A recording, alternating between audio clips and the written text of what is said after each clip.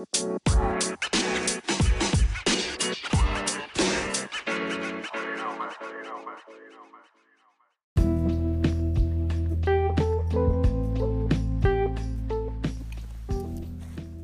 is going on, everyone? Welcome to another episode of Injured Reserve Podcast with your host, me, myself, and I, Mitchell Anderson.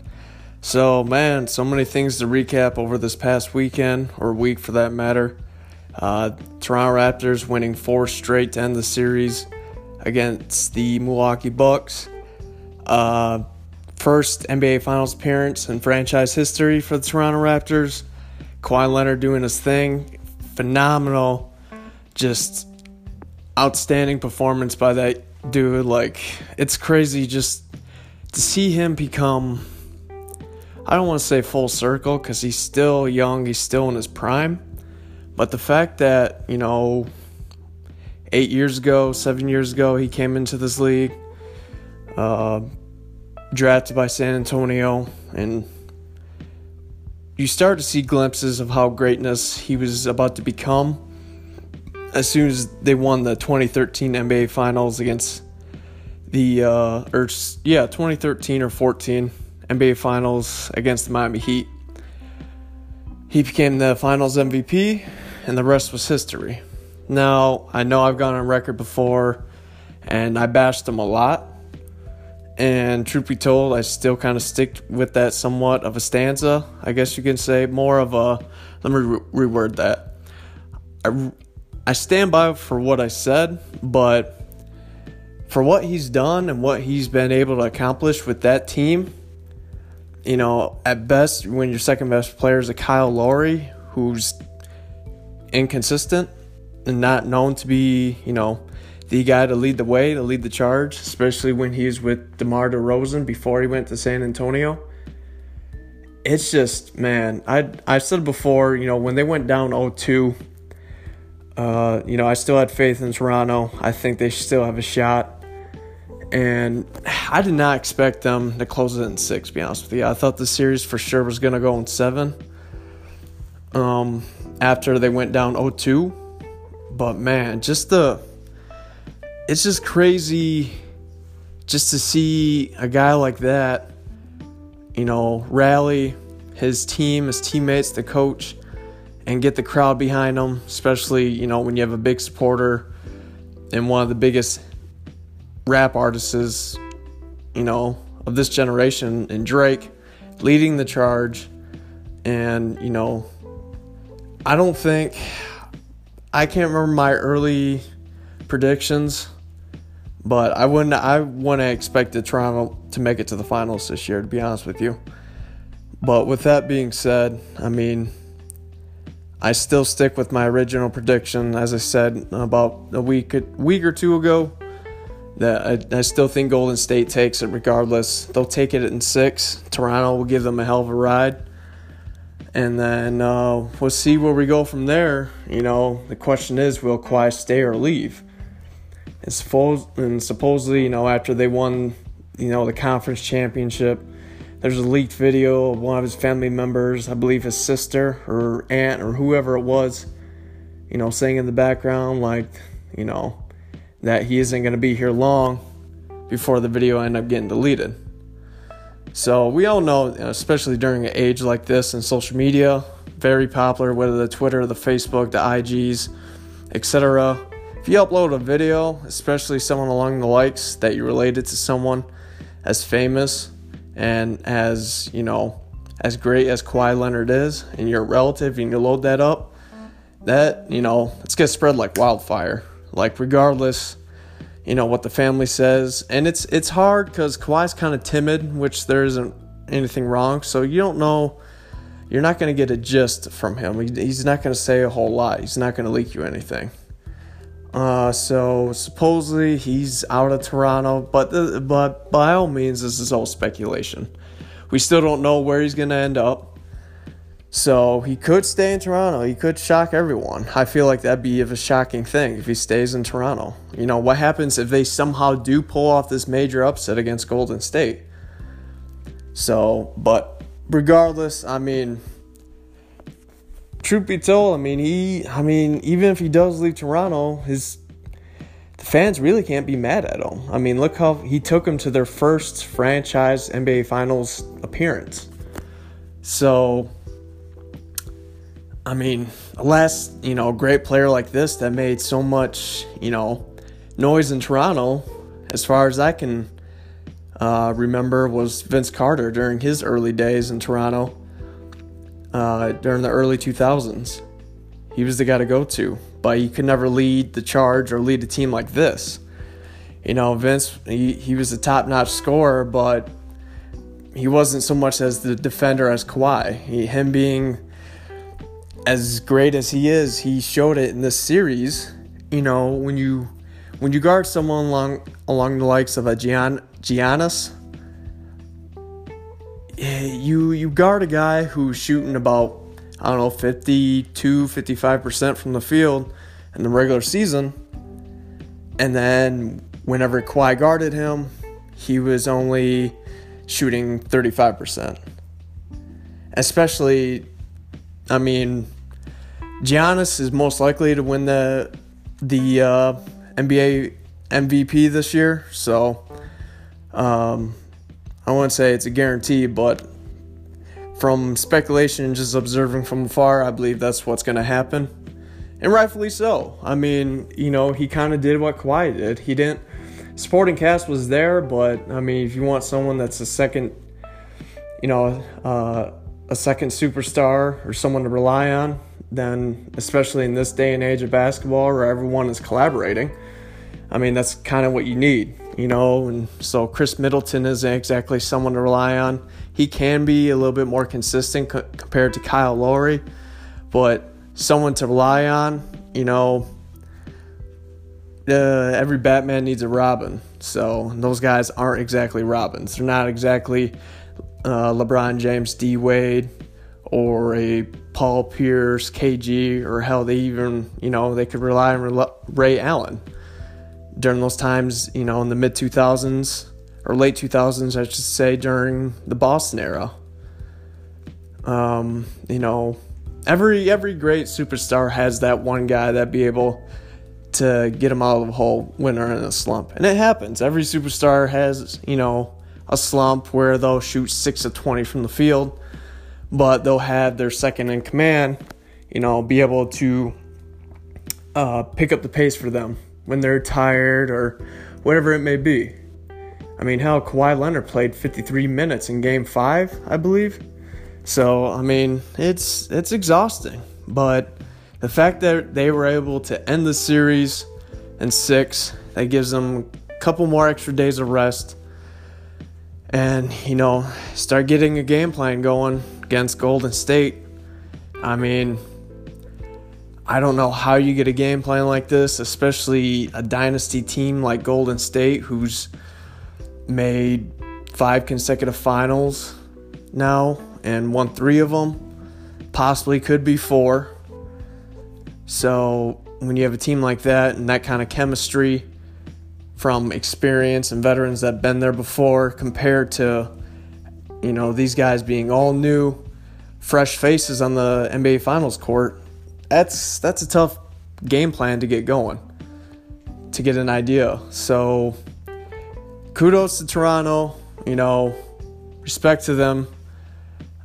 But man, it's one thing to climb a hill down 0-2 against Milwaukee, but this is a mountain against Golden State. And yeah, if they go 0-2 to start out the series again against Golden State, then that's a sweep. There's no way. Maybe squeak out one game, but going down 0-2 against someone along the likes of Golden State, that ain't winning 4 consecutive ain't gonna happen. That's for sure. So, like I said, I think it'd be 6 games at best. So, but Golden State, that's a mountain to climb, man. Even if Kevin Durant does return from injury, by the way it looks of it, I think Kevin Durant's injury is a little bit more serious than we think. But, since he sat out the entire series and they swept Portland, obviously it wasn't too urgent. They didn't really need him. And Golden State looks like the Golden State of 2014, before KD decided to take his talents to Golden State. So, I mean, I don't know. That's a tough mountain to climb. Golden State's just, man, they're on another level. I said before, Golden State's like, it's like when Alabama was making their little dynasty run a couple years ago. Winning national titles, there was, for college football, there was Alabama and then everyone else in Division I. This is Golden State and then everyone else in the NBA. So, it's just that kind of thing. And it's not a bad thing. Dynasties, they're truth be told, they're fun to watch. Because we all know, you watch them because you want to see them lose. And that brings ratings. That brings speculation. It brings excitement. It brings joy. We all like to see a dynasty fall, one way or another. But, I mean, man, someone like Golden State, 5 years running now, dominating between the 2010 and 2020 era, which is odd to say. But it's, man, this kind of dynasty, it's phenomenal. It's just like our New England Patriots. The past 20 years now, ever since Brady entered the league, basically, back in 2001,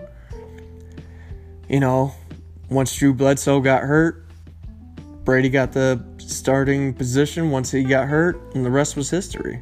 And now they got, 6 Super Bowls and 9 Super Bowl appearances. So, it's just, we all like to thrive and be able, just to watch a team lose that we absolutely positively hate. So, but regardless, I mean, man, Toronto, kudos to them. I'm happy for Toronto, something like that. And they haven't been in the league that long. Maybe over 20 years, a little bit, give or take. But either way, man, I mean, it was cool. It's cool to see, But man, Golden State, they can just get hot whenever. With Milwaukee, there was really just Giannis. That was the main focus. Anyone else that got hot on that team, you didn't have to worry too much. I mean, and Giannis, he put up 21, 11, and 4, Game 6. Middleton at 14. Lopez, 18 and 9. But for the most part, I mean, these are all big men. That's the problem. So, in an era of, big men being able to be more versatile instead of backing down like the Shaq or Duncan or David Robinson or Kareem days, that's, times are different now. Forward, centers, they're starting to rejuvenate their game. You see some of these guys, you saw a glimpse of it with Dirk Nowitzki when he came into the league. Overseas player, you see the 6'10", 6'11" guy shooting a three. It was new, it was special, it was cool to see. It was eccentric. So, but as far as building a team around them, I'm not saying it's not possible. It's really not the number one plan, I guess you could say, when it comes to building around a team. Like if you had a fantasy draft, I mean, say if you take 10 people and who's willing to draft Shaquille O'Neal number 1, would they do it? As him being as one of the most dominant forces in the NBA, do you really, especially in this era, back then perhaps, 20 years ago, no doubt. But now, when basically almost every team is, it's a shooter's league. The little, tall, lengthy point guards, shooting guards, whatever, are shooting the three. That's the trend. That's the thing. That's the style. It's just a different game nowadays. So Kawhi finished 27 points, 17 boards, 7 assists. Pascal, he did his thing, 18 points, 4 boards. Lowry, 17 points, 5 boards, 8 assists. And what was phenomenal about this game is that they were you got to think, like, there was a time where not only were they being down 0-2, but there was also, a few games where Milwaukee go on a rally, 10, 12-0 run, and be up by that much, 15 points, whatever, and they just blow it. So I think I hate to ride on the bandwagon, and I'm really not going to ride it. But, a lot of the main focus today was Giannis. What happened? What's going on? You guys were up 2-0 in the series, and then everything just fell apart. So, and Giannis, he's about 5-6 years in, so he's got some experience, but this was all new. He never made it this far. Like I said, he's a big man, so they need someone that, that they can rely on consistently. Chris Middleton can be here and there. I mean, game 5, he was solid, 30 points. But he needs that on a consistent nightly basis. Not 30 points, but someone that can put up 20, 25, dish out 7, 8 assists. So someone like, possibly a Kyrie Irving, or maybe possibly a Kemba Walker. Now, by all means, I'm not making assumptions here that they're going to go out in the offseason and start recruiting them, but it's just prime examples. And as I said before, and I've been saying it forever, I truly believe Kyrie Irving and Kevin Durant are going to New York. They're going to join the Knicks, and they're going to do their little thing.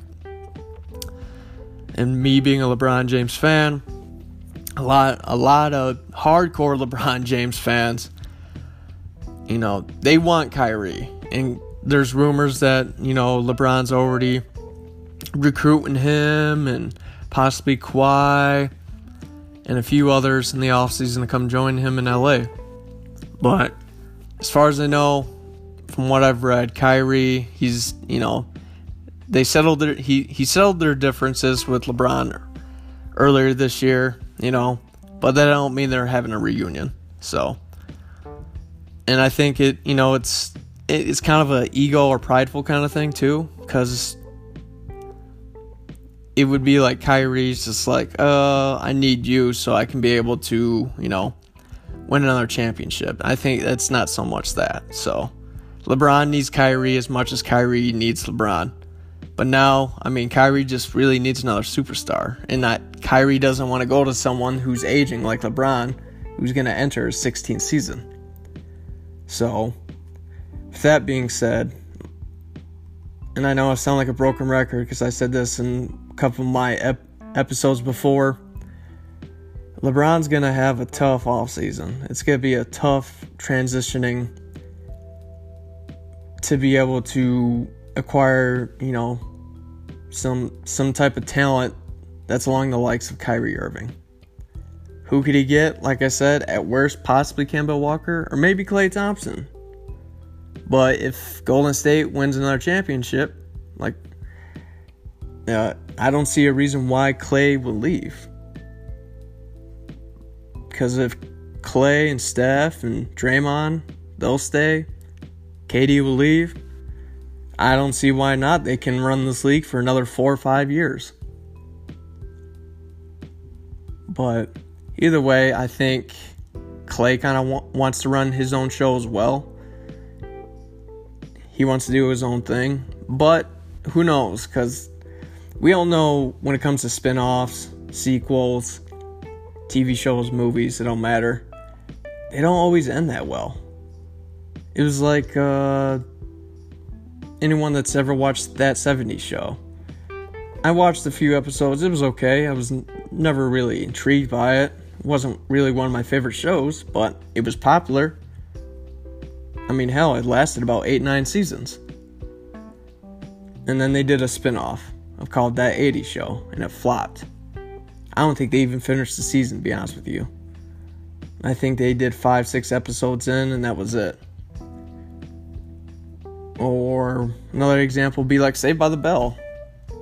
And if anyone remembers Saved by the Bell, kudos to you. So I'm pretty old. I'm not old. I'm in my mid-20s, but there's a lot of things a lot of people don't know about their early 90s, late 80s shows. Saved by the Bell.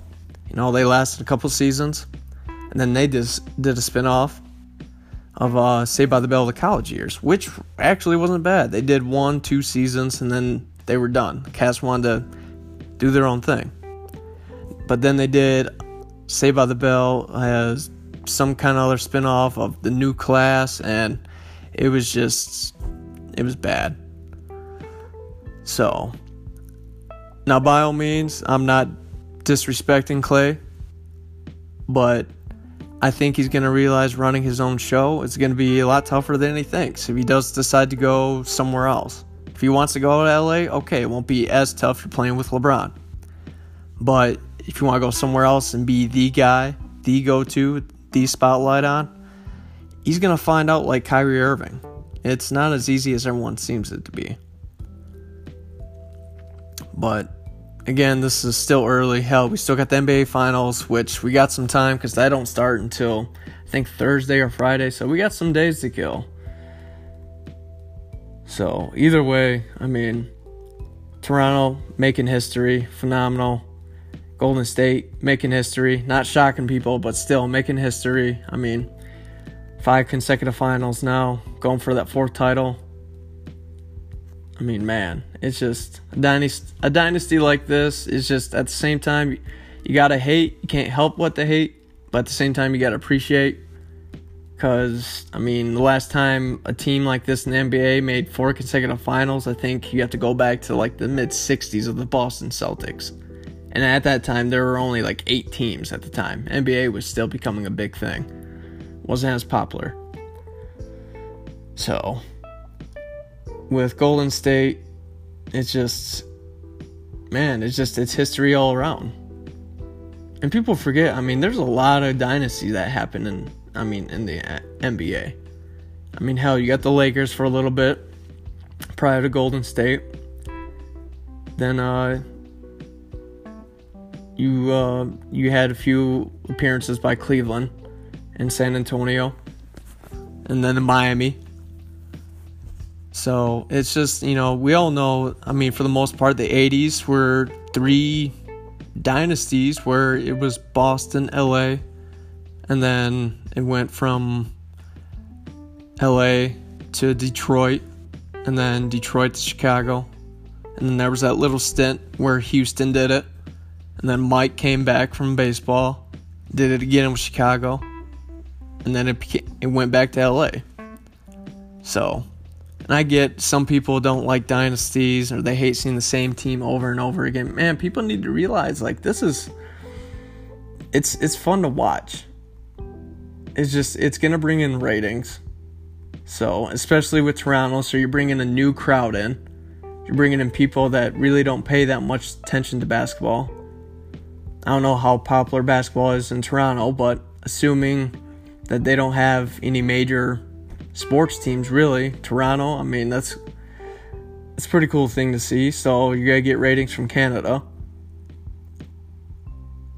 So, say what you want about dynasties, say what you want about Kawhi or Giannis. Either way, the series was fun.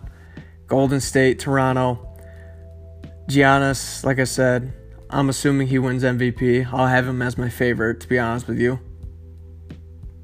And that's, it's not taking anything away. Yeah, being up 2-0, it's a tough thing to kind of get by, but he deserves it. No, Giannis, Milwaukee ain't even close to making the conference championship.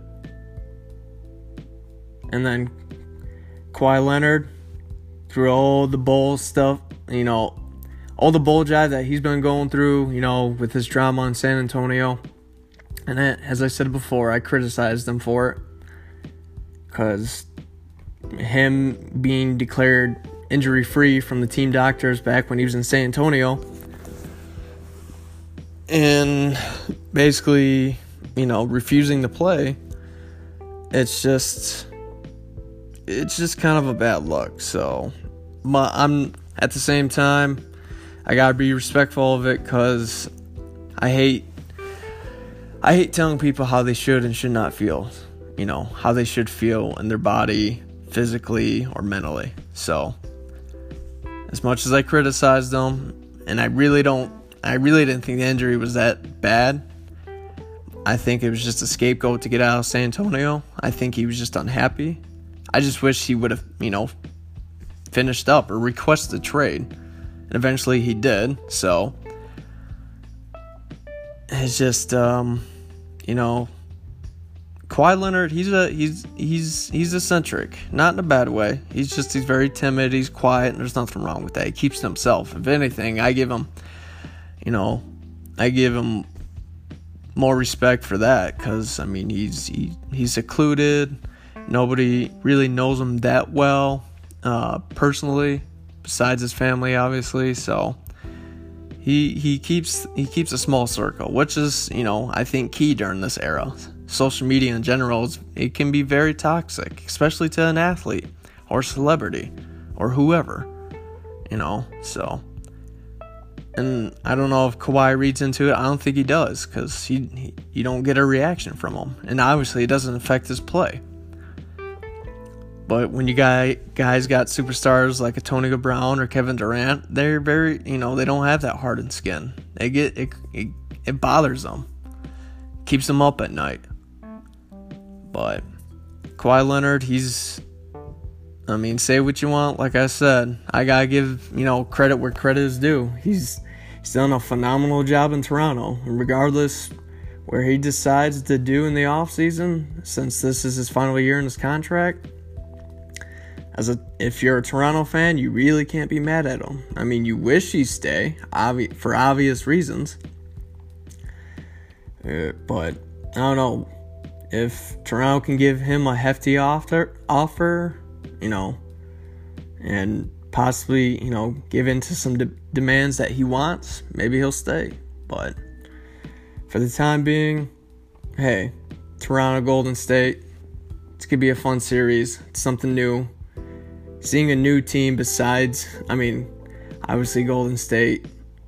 Seeing someone new besides Golden State or Cleveland, it's going to be fun to watch. Finally, something fresh in the NBA Finals. But with that being said, I'm going to take a quick little break. You are listening to Injured Reserve Podcast.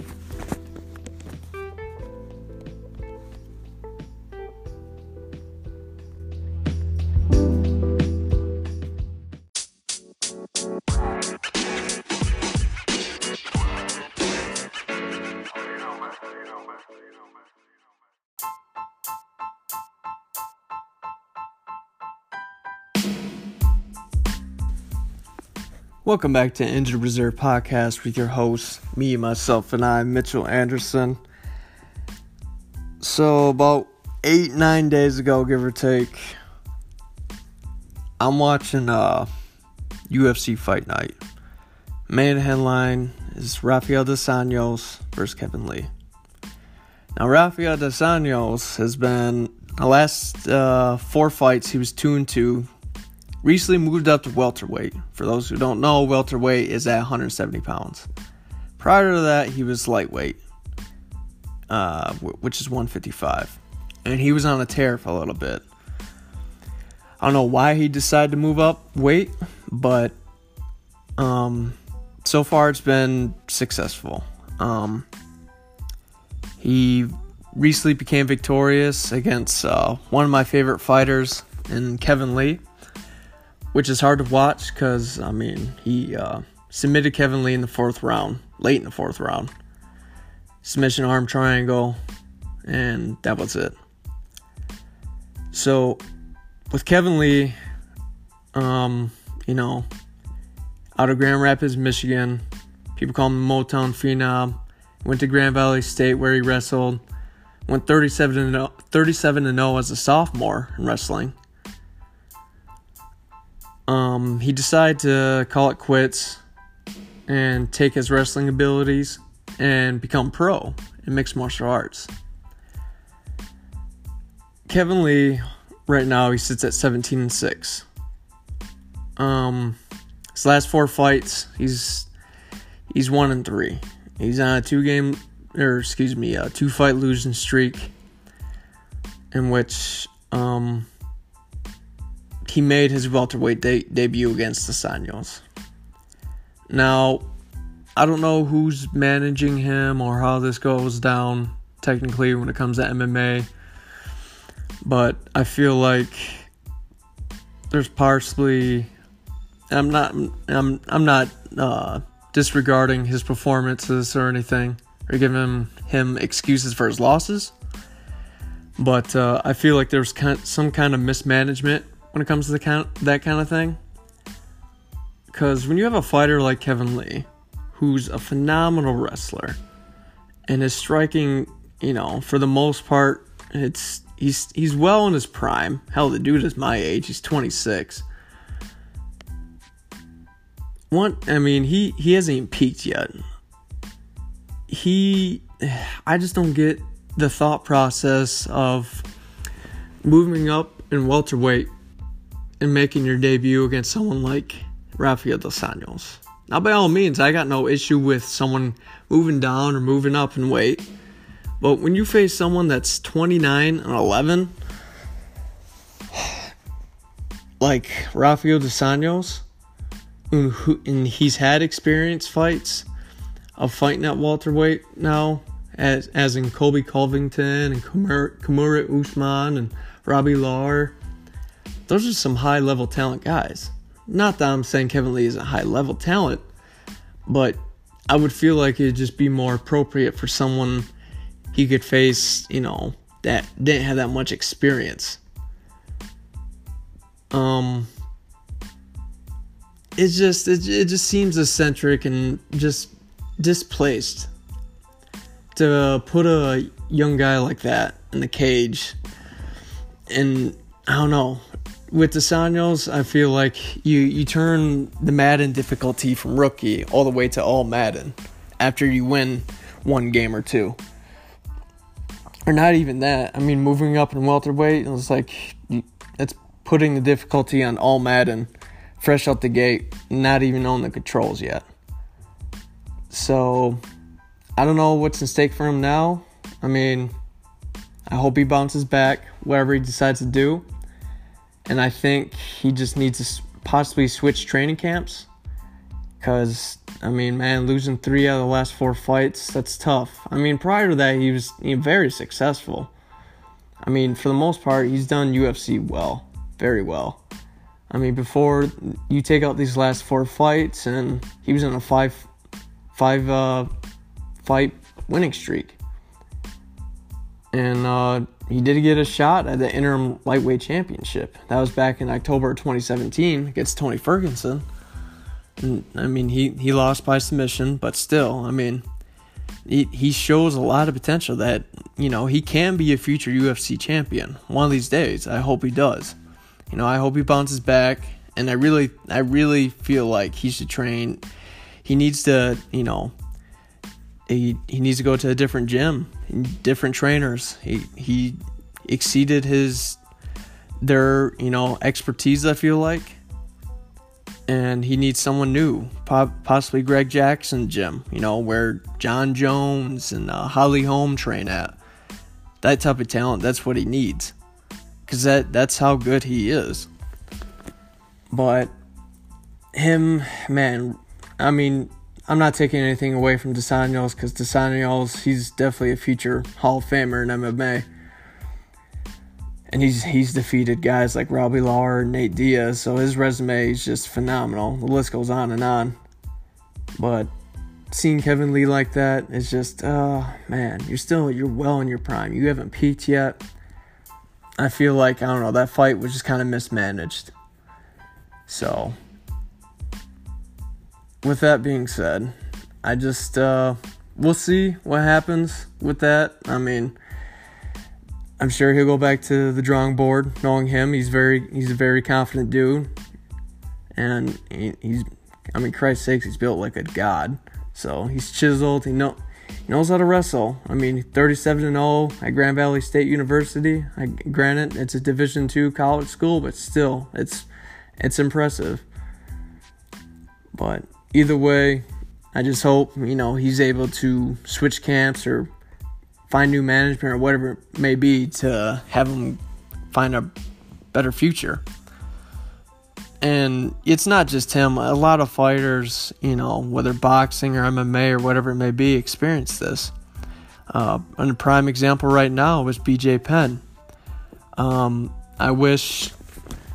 I don't get the thought process right now of why they continue to let BJ Penn fight when he hasn't won a fight in almost 9-10 years.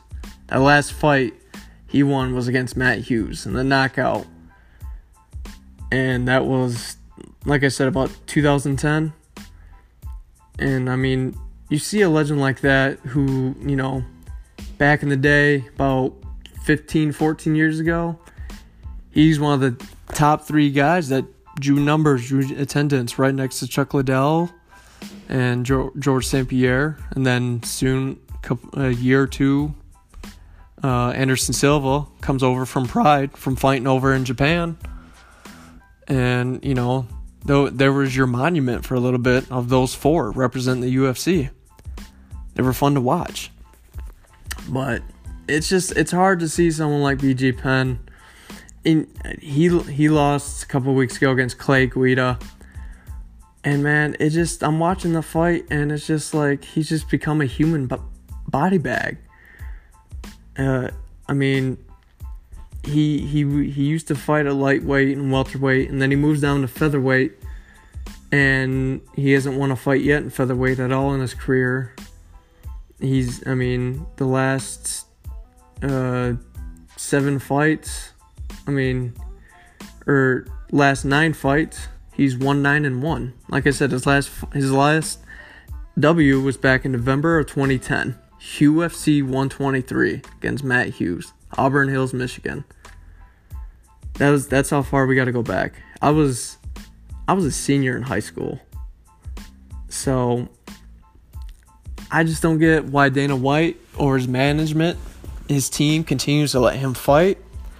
Like I said, I was watching him against Clay Guida at UFC 237 about 2-3 weeks ago, and he returns to lightweight, and he didn't get knocked out or submitted. He lost by decision. But, man, it's just... He doesn't have it anymore. And I don't know if I'm not God and tell someone when they should and should not quit. But I feel like for him, the writing is on the wall. You have... I just don't... How can I say this? I just feel like his management, his team is doing him dirty. He's not... It's just dismaying all the success that he made prior to this. At one time, he was a UFC lightweight champion. At one time, he was, he was fighting George St. Pierre for the welterweight championship to become double champ. So it's just... Kids nowadays are going to look at this guy and they're like, this guy was great. Like I said, he's become a body bag. I don't know why he's beating himself. He's continued to do this. 16, 14, and 2. 32 fights. I felt like his last official fight, it should have been the Frankie Edgar fight. The 3rd time they fought. Back in July 2014, he was already on the 2-fight skid against respectable people. He lost to Nick Diaz and Rory McDonald. But, when Frankie Edgar knocked him out, that should have been it. Dana White should have, be like, look, it's I appreciate everything you've done, but it's time to move on. I just don't get why, he did that for Chuck Liddell, but he's not doing it for BJ Penn. So, I don't know the thought process beyond that, to be honest with you. So, I just, with BJ Penn, his legacy, people like me will remember it. Some people won't. His record isn't going to show that now. So, that's displeasing enough. But, it's just, someone like BJ Penn, it's hard to watch nowadays. Like Anderson Silva, I talked about. His last fight, he should retire. His last good fight was against Israel Adesanya.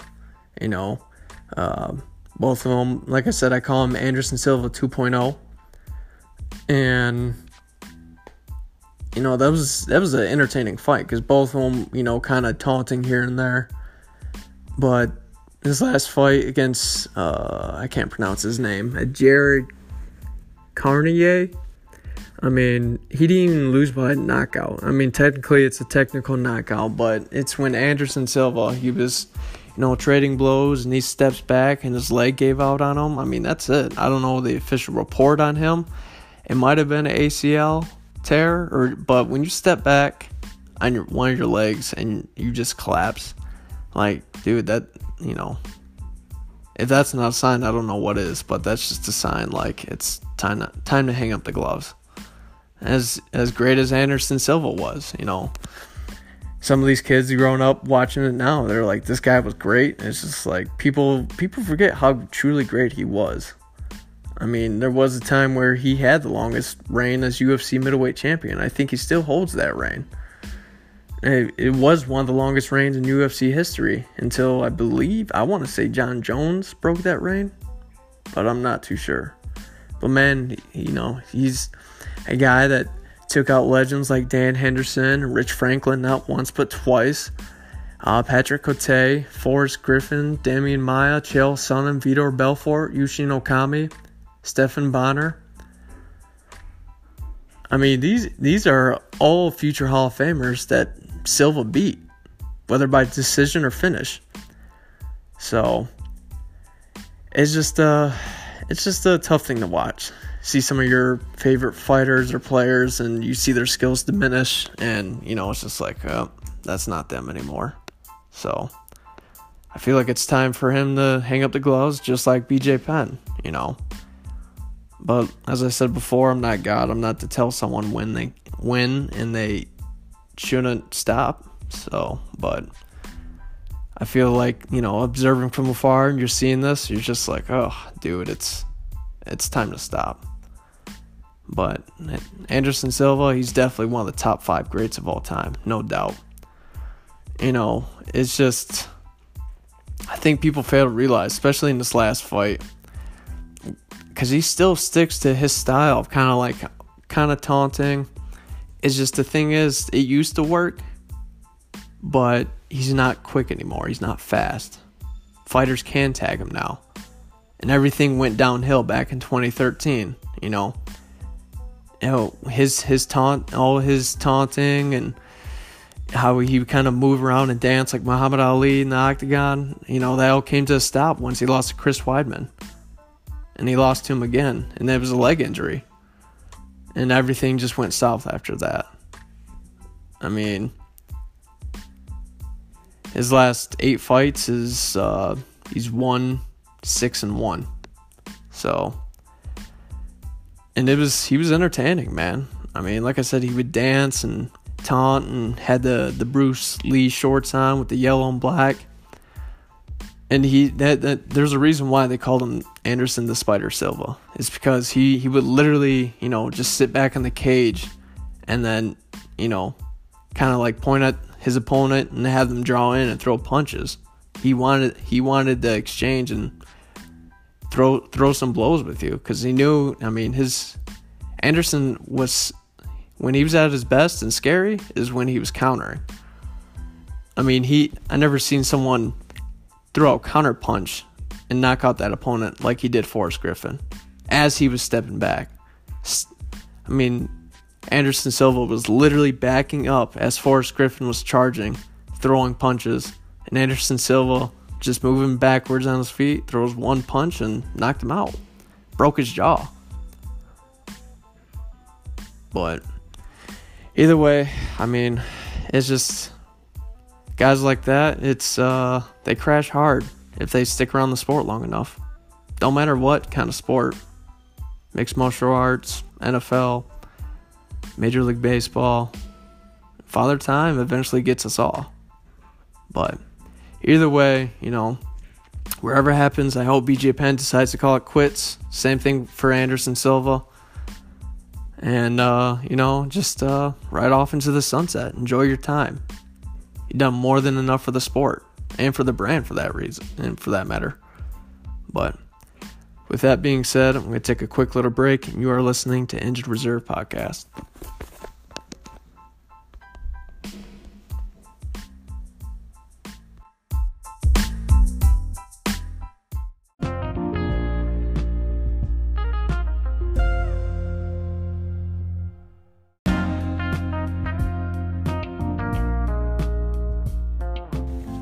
Welcome back to Injured Reserve. This will be the final segment of the day. Oh man. So where can I even conclude or start the conclusion of the Game of Thrones series finale? Now, truth be told, I know a lot of people are pretty salty about it. I mean, the media went in on it. A lot of my friends. For the most part, I loved Season 8. If I have a scale out of 10, I give it an 8 out of 10. I agree it was fast-paced. But how can I say this? It was the final episode was very anticlimactic. It was, I think the series, for the most part, I think a lot of writers, this was the whole point. It's like no one was really going to be happy regardless. I think everyone wanted Jon Snow to be the king, to be the guy to rule the realm. And obviously that wasn't so. And you make Bronn the king of all 7 kingdoms. So with that being said, I can understand the frustration. It's just like all these 8 years of build up, and that's what you give us. It was just like, I don't know. It's just like, okay, I guess. I don't know. I was kind of mixed on it too. I was just like, okay.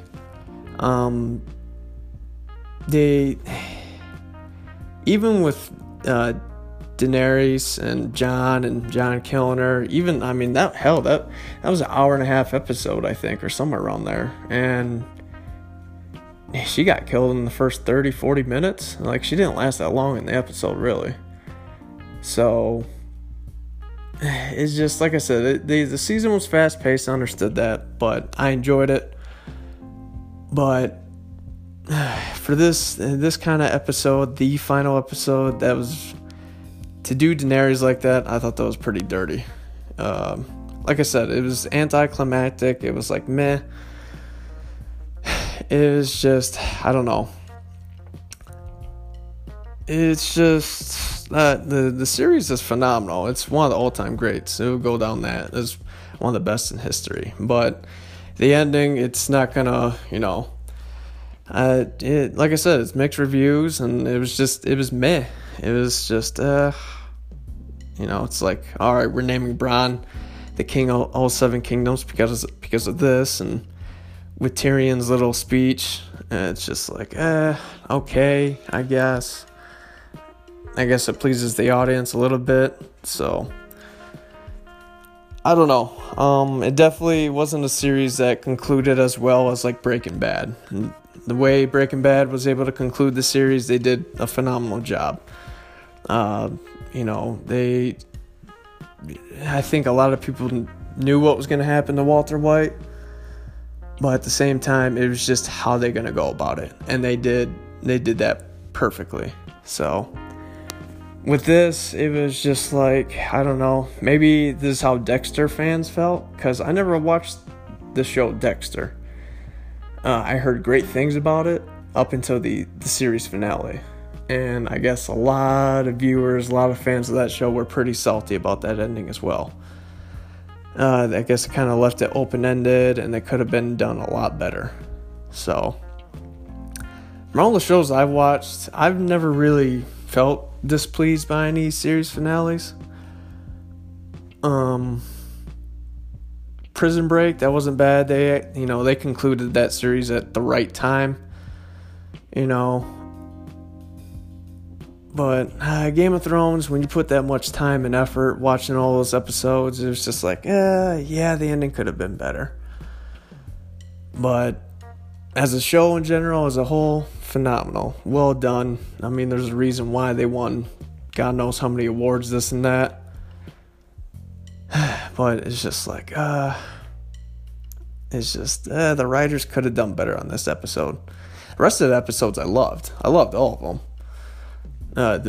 For season 8 or 6 episodes, the first 5 I loved. It was just the last episode, I was like, come on. I was just like, okay, I guess. But the whole Jon Snow, being the king and his mom was this or whatever, it was just, so basically his whole backstory was kind of pointless. So, but with that being said, I don't know. It was just, like I said, it was basically my reaction now. It was just like, okay. But, I